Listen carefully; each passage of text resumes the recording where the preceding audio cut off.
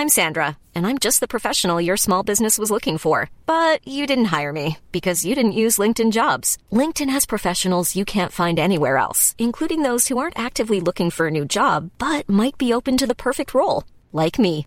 In a given month, over 70% of LinkedIn users don't visit other leading job sites. So if you're not looking on LinkedIn, you'll miss out on great candidates like Sandra. Start hiring professionals like a professional. Post your free job on linkedin.com/people today. It's that time of the year. Your vacation is coming up. You can already hear the beach waves, feel the warm breeze, relax, and think about work. You really, really want it all to work out while you're away. Monday.com gives you and the team that peace of mind. When all work is on one platform and everyone's in sync, things just flow. Wherever you are, tap the banner to go to Monday.com.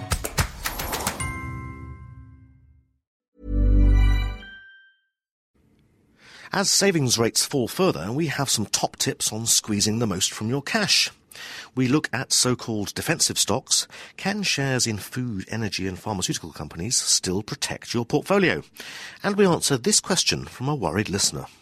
I'm a small shareholder in Lloyds. I bought 2,300 shares a year ago, paying around £4 per share. The shares are now worth 50p or £1. Should I sell and move the remaining cash into something not financial to recover my loss? Should I hang on in there, or should I buy some more while they're still cheap? All this to come in this week's FT Money Show. I'm Matthew Vincent, and I'll be giving you the lowdown on all of these money matters in downloadable form with my colleagues from FT Money, Charlene Goff. Hello. Steve Lodge. Hello. And Lucy Warwick-Ching. Hello. So let's start with the money news. This week's announcement that the Consumer Price Index had fallen less than expected to 3% was more bad news for savers, as it means basic rate taxpayers now need to find an account paying 3.75% in order to offset the effects of inflation and tax. Not an easy task.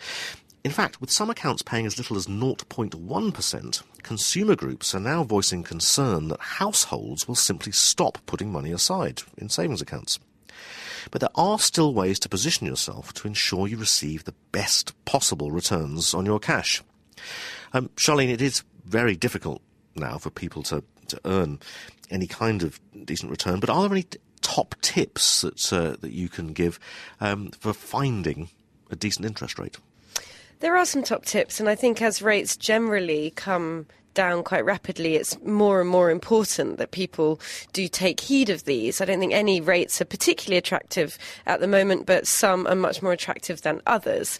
And rather than taking, like you say, 0.1 or even less than 0.1%, people can at least get 2 or 3% and bring themselves up close to at least sort of evening out inflation. I think one point to mention is that banks tend to punish loyal customers, which doesn't sound very fair, but they think once they've got you in the door, you've had your initial offer, 6 months or a year into the account, you could see your rate come down quite sharply. So banks tend to have much higher rates for new customers and much lower rates for those that have been with them a few years. So it's those older accounts that could be paying sort of 0.1 or even 0.01%, which is basically nothing for your savings account. There are banks, so Alliance and Leicester, for example, offers 2% to customers in its reward saver account, but just 0.1% to customers who have an instant access account and have had it for some time. So quite a big differential. So no rewards for being loyal to an account that you've had for a long time. And I suppose the general advice is you've got to be prepared to move, but move quickly, as a lot of these rates are disappearing fast. They are disappearing fast, and yes, that is definitely good advice. Don't dither around. Have a look at what's out there and get in there as quickly as you can. I think interest rates could come down again, down to 0.5% or even 0.25%. So we could see further cuts in the coming months. And then the other question is who you switch to, and this can be this is quite an interesting one, because on one side, savers want the security of maybe going for big banks, big household names, but actually they're not offering the best rates, and some of the most attractive rates are coming from very small institutions, those that you might not even have heard of. I think there's a really good rate at the moment from the Beverley Building Society, which is a tiny organisation in Yorkshire that I think has 2 branches. Whether people that live outside the area can get in, I don't know, whether they'd feel particularly safe putting all their money with an institution they might not really have heard of. But they are offering some of the best rates, and other building societies like the Coventry or the Yorkshire Building Society also has quite good rates, particularly if savers are willing to tie their money in for a year or so. Another point is the way in which you go and search for these rates. It might cost quite a lot to travel to Beverley, for example, but if you tread the pavement and go into a branch, you generally get a worse rate than if you telephone or use the internet. Yes, that's true, and I think that's just the cost of manning a branch and the hours they have to put in to serve you face to face. There are much better rates online, on the phone, but it depends whether you have access. You know, a number of pensioners, for example, might not be too savvy when it comes to the internet and going online, but they would be benefited if they would see benefit if they could get a rate that way. So it's definitely worth getting someone to do an internet search for you. Steve, you're our resident rate watcher and best deal finder. What's caught your eye this week in terms of savings rates? Well, Matthew, the account that I've looked at for Deal of the Week this week is actually paying a very high rate of 7%. It's an ISA rate, so that's tax-free. Furthermore, it's fixed as well. So, I mean, I think we should make the point that with base rates 1%, it's actually really quite surprising that you are seeing rates as high as they are. I mean, Charlie mentioned 2s and 3s. That's really not bad when rates are just 1. The base rate is just 1. This is paying 7. Inevitably, there are catches. It's from the Saffron Building Society, and there's a similar account out there from First Direct, although with the First Direct one, you need to be a current account customer. It is one of these regular savings accounts that I've banged on about in the past. So the trouble with it is you can't put the entire £3,600 allowance in straight away and earn that 7%. You can only drip feed it in at up to £300 a month. So effectively, the rates that you'd be getting on the full £3,600 would be less than 7%, because you're only earning 7% on the first month's worth of money and then the second month and so on. Yes, I mean, you're earning 7% on the money when they've got it, and don't forget when they haven't got it, you're earning money elsewhere. But in reality, the pounds interest you will earn is about equivalent to a rate of 3.8 if you were to lump sum invest £3,600 now. And there are some other quirks with this account. Take it out now, and actually you can only put £600 of this year's cash allowance in, and you're tied into that deal for next tax year as well. So it might not suit people. But the Society did tell me this week that they would also accept post-dated applications. So if you wanted to do a post-dated application for 2009-10, the tax year starting on April the 6th, you can do that as well. So basically, you can apply now for your next lot of ISAs. Yes, indeed. And while there are catches here, for anyone who's saving out of income, a regular savings account of £300 a month might suit them. Many people, of course, in these cash-straitened times don't have £3,600 sitting in their pocket. True, and thanks for that, Steve and Charlene. And for more on getting the best savings rates and how safe your money is in different types of account, see this weekend's FT Money, Inside the Weekend FT, or go online at ft.com/money. Remember that you can also send in your questions to be answered by experts by emailing us at our new address, money@ft.com. Stock market investors have also been finding it hard to protect their capital, let alone produce any kind of meaningful return, with the FTSE rally petering out in early January and the index dipping back below the 4,000 mark earlier this week. Even so-called defensive stocks have suffered falls, leading some fund managers to question if they are defensive at all. So to get some answers to that question, I spoke to my FT Money colleague Alice Ross earlier this week. Alice, why are managers calling defensives into question? Well, there's a couple of reasons why managers are looking at defensives with perhaps not such a positive eye at the moment. One reason is that Some of them think that defensives are a little overpriced. People have been paying a lot of money for this kind of perceived safety of defensives. I mean, people were moving into them late last summer and they've been buying them up for months now. So some of their prices have gone way up and people are starting to say, well, is it really worth it? And particularly some of the defensives are coming out and sounding not quite as defensive as you would have hoped. Some of the food companies have been issuing profit warnings, so they're starting to look a little bit shaky. But another big reason is that people are almost moving away from the concept of a defensive stock. In previous recessions, it's all been about the nature of a company's business. So if it was kind of supplying what were seen as essentials like water and food, and tobacco companies always did very well, and pharmaceuticals, healthcare, things that people really need. But now it's all about how strong is the company and how strong is its balance sheet. And some companies that have been traditionally defensive, like the pub companies, have got themselves into massive debt. They're hugely over-leveraged, so people aren't really touching them with a barge pole.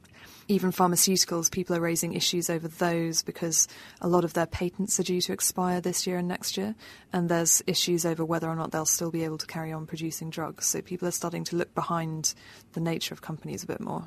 So if pub companies, tobacco companies, utilities, pharmaceuticals, all the traditional defensive sectors aren't good for protecting the value of your capital, what are they good for? Well, one main reason why you would buy a defensive at the moment is for the income.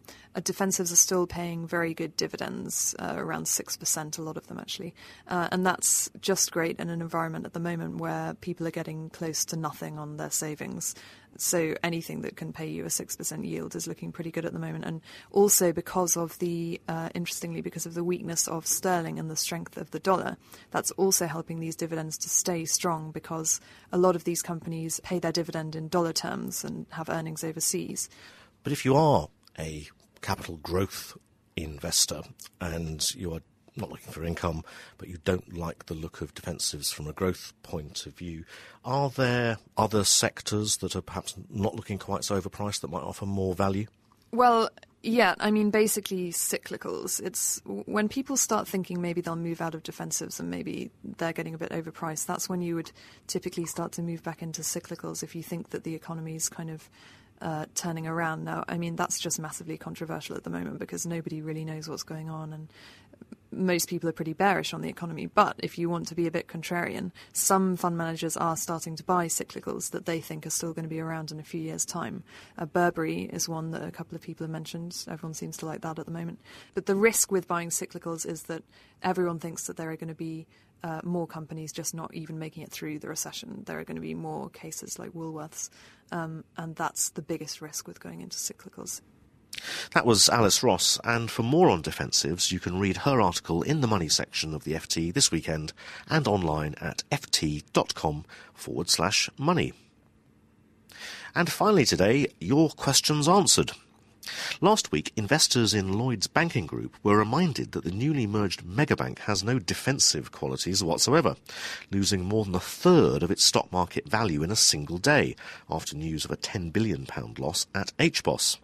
In fact, to some, it's now more of an offensive holding, given the £120 million worth of bonuses it still intends to pay staff.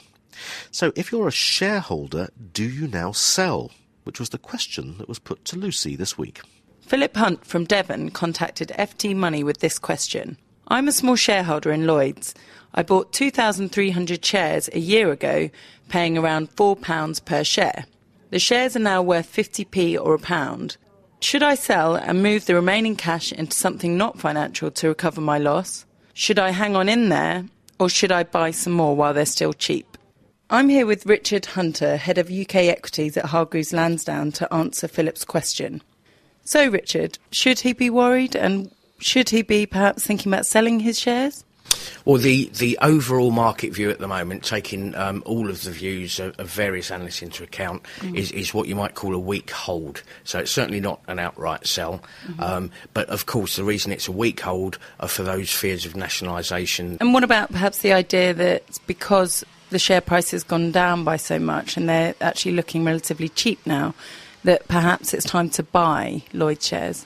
Within that spectrum of analysts' opinion at the moment, there are going to be a couple of analysts out there who are saying exactly that. This is time to buy. As we've already mentioned, the overall average is tending towards a weak hold, but there are a couple of bulls of the stock out there. What you've got to imagine, and it's very much going to depend on Mr. Hunt's attitude to risk as much as anything else, is that you are basically buying option money, if you like, in terms of the fact that the share price is so low on the combined group coming out of this the other side. Of course, the worst scenario is that the Lloyds Banking Group were to go into nationalisation, and clearly at that stage you're pretty much going to end up with nothing. So I think if you've already got an exposure to Lloyds Banking Group, that's probably as much as you would want at the moment. OK, and if other listeners are thinking about the fact that they've got other bank shares, do you think they should be worried about these as well, and should people be moving out of bank shares? The situation changes slightly, of course. If you had a portfolio in which you had a number of banking shares and perhaps you didn't have that diversification which any portfolio should have, you might be looking to trim some of those banks anyway. Overlaid on top of that, of course, is a simple fact that in general terms that the UK banking sector is fairly weakly viewed by the market at the moment. There are probably two exceptions just about. They are HSBC, who are seen as having a massive regulatory capital cushion and therefore very unlikely to need to go to the market for additional funds. And the other one is probably Standard Chartered, an oft-forgotten UK bank that's listed on in terms of the FTSE 100, who, as the name would suggest, have much more of an exposure to Asia and have been growing the business aggressively. But certainly in terms of the UK banks that leaves, which is basically RBS, Barclays and, of course, Lloyds Banking Group, the tendency is again to be on the sort of weak hold front, on the basis that even at this late stage, nationalisation is a remote possibility for any one of those. That was Richard Hunter of stockbroker Hargreaves Lansdown. And Lucy, we've heard since the big fall in Lloyds shares that the market is already making up its mind about how good a holding it is, certainly in terms of its credit rating. Yes, Matthew. Lloyds Banking Group, which is what it's now known as, has until recently held the highest credit rating, but this week it was actually downgraded. And now its rating is on a par with something like Barclays and RBS.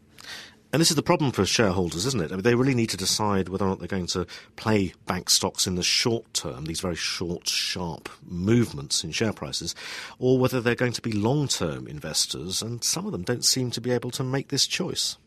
I think that's true, Matthew. I mean, banks have long been private investor favourites for investments, long-term investments, paying great dividends. We're obviously in a different world now where banks don't really pay dividends. And we've actually seen a hell of a lot of trading, buying and selling by private investors of banks, obviously hoping to catch the bottom and then sell out at the top. I think there's also a lot of people selling out when they're panicking, when there's banks have fallen and the fears that the bank will be nationalised. Yes, I mean, I think the question for people is, can you afford to play in this game? Could you afford to lose the money? If you can afford to lose the money, great. This may be an opportunity to buy banks on the cheap for the long-term recovery that hopefully we'll see. But don't forget, you could lose absolutely everything in a nationalisation or in further capital raisings or capital restructurings. So you really need to look at your overall portfolio and how much you can afford to lose. And you can read more about the risks and the possible opportunities in bank stocks in FT Money with the Weekend FT. But that's all for this week's FT Money Show. Remember that you can email your views and your questions to our new address, money@ft.com.